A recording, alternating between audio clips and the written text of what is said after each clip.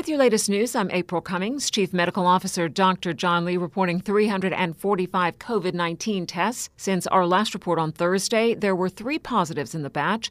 The individuals are travelers who tested positive during routine screening and will remain in isolation until considered recovered. The number of people in isolation, either at a government facility or in their homes as required by the Medical Officer of Health, is 731. The total number of COVID-19 vaccines administered to date is 18,159, with 7,638 people having completed the 2-dose course so far. Health City is moving forward with plans to expand its facilities with the construction of a $100 million medical campus at Camana Bay. An expansion that will boost our country's healthcare capacity and bring much-needed specialized services closer to where people live and work. Premier the Honorable Alden McLaughlin says the COVID-19 pandemic has shown the world how important healthcare security is. With the uncertainty that the global pandemic brings, it is more important than ever that we encourage healthcare projects that close healthcare gaps, giving residents greater access to more services locally without having to travel overseas. Mr. McLaughlin says this investment by Health City will reinforce Cayman as the flagship medical tourism destination while boosting the local economy at the same time. This project will be of great benefit to our community, both in terms of the services it will provide and also with regard to the employment opportunities it will offer, creating jobs for Caymanian companies during construction, supporting local industry and employment, and further jobs once the hospital is open.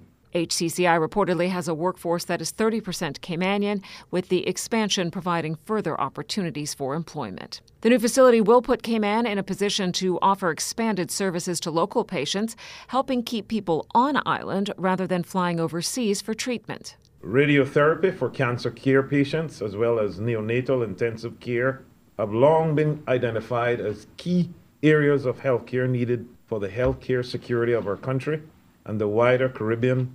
With this announcement, we have achieved that. No longer will patients and their carers have to fly overseas for weeks and months at a time for the care that they'll desperately need. Patients can remain close to home and close to family and friends. Health Minister the Honorable Dwayne Seymour says people with cancer need more support from family and friends, and they need convenient access to cancer services like chemotherapy, radiation, oncology, and general surgery, services that will be available at the new campus.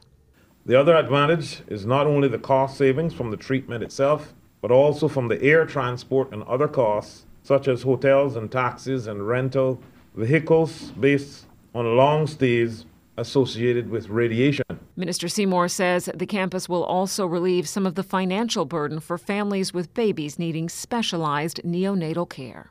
This project is a major step in ensuring all Caymanians and residents of Cayman, regardless of geography, have access to affordable, world-class health care.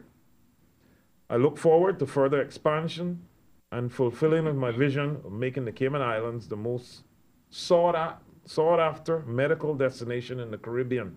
Projected completion date for the expansion of Health City Cayman Islands, about 24 months.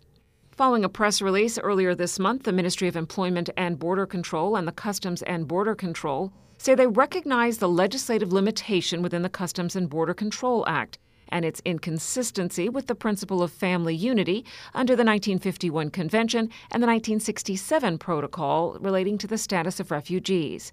In December 2020, Cabinet granted approval to the Ministry of Employment and Border Control to amend the Customs and Border Control Act 2018.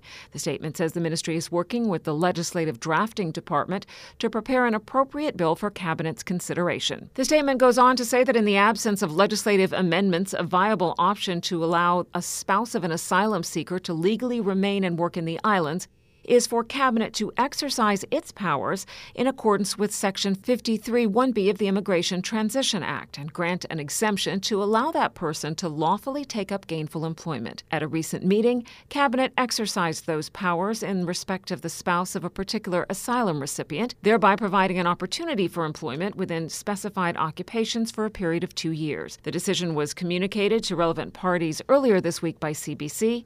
Workforce Opportunities and Residency Cayman will manage employment-related services, while CBC will continue to facilitate additional temporary support services.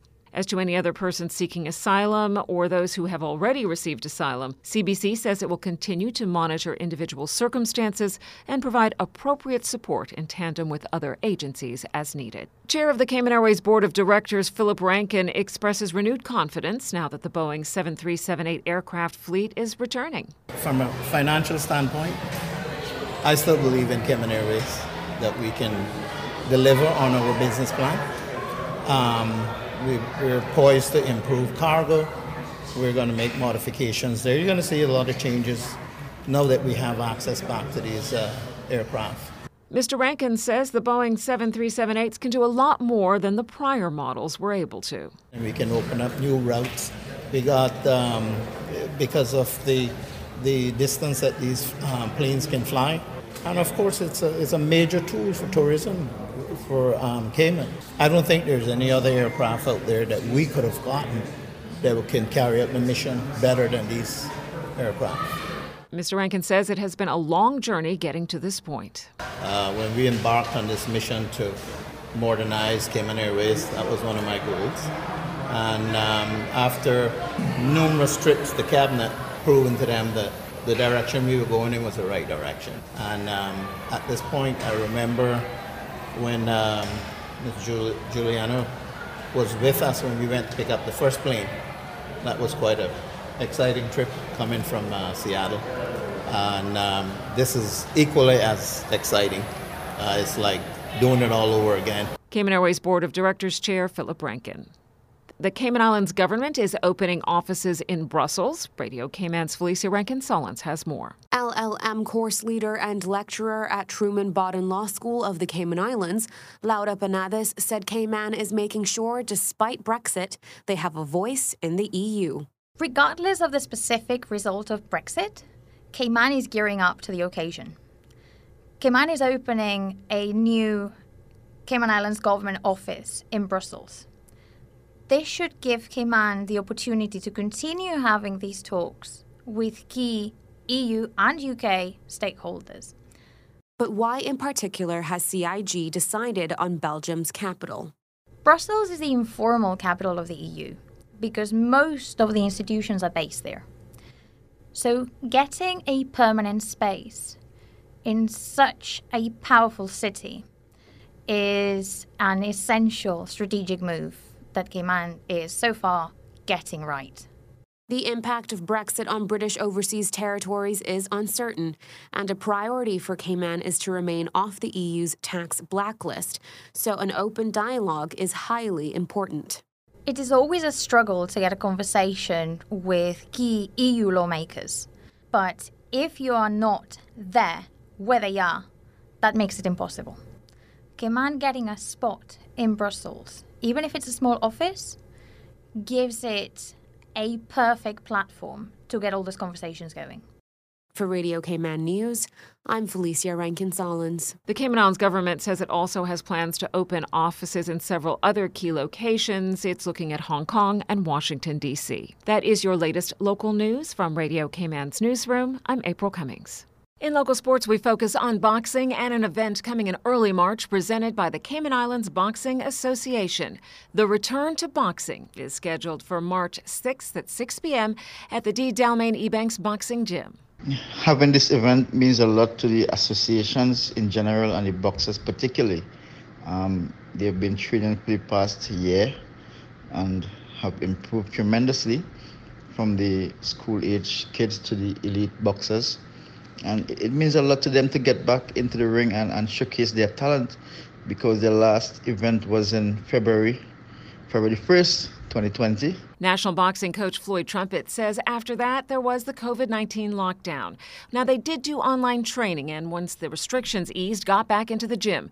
But this event is a long time coming. So getting back into the ring to showcase their talents and their development is good for them, and they are eagerly awaiting this event. Coach Floyd says they'll be competing amongst themselves because there is really only one boxing gym in Cayman that does full-time boxing. It's good for them to do it because just sparring is a different mental preparation than if you're going to do an actual fight. They'll be competing amongst themselves. And right now they are in preparation mode because, learn to box is different to preparing for competition. So now for the past week and going forward until The 6th, they will be doing more tactical work instead of doing and learning anything new. Whatever they know, that we're going to try to improve and get it to work in a combat situation. Again, the Return to Boxing event scheduled for March 6, 6 p.m. at the Dalmain Ebanks Boxing Gymnasium. You can find out more by emailing info@cibaky.com. Basketball fans are in for a busy Sunday, the championship Season 1 games at the John Gray High School Gym. We will be having the championship game of the 3 divisions. We have 5'9" division, 40 years old, and 5'10" division. So come and join us to experience the most memorable and most unforgettable moment of the championship game for 3 divisions. That's Juran Arenta of One Sports Cayman Basketball League. The lineup includes Otis Air versus Costulas at 1:30, Creole versus Dream Team at 3:30 p.m., and Al Thompson's versus ADS Limited at 5:30 p.m. We do have a program that will be starting around 11:30. It will be showcasing all the distributions of certificate, appreciations, and recognitions of each and everyone who sponsored and who behind the scenes of One Sports Cayman. Gates open at 11 a.m. on Sunday at the John Gray High School Gym.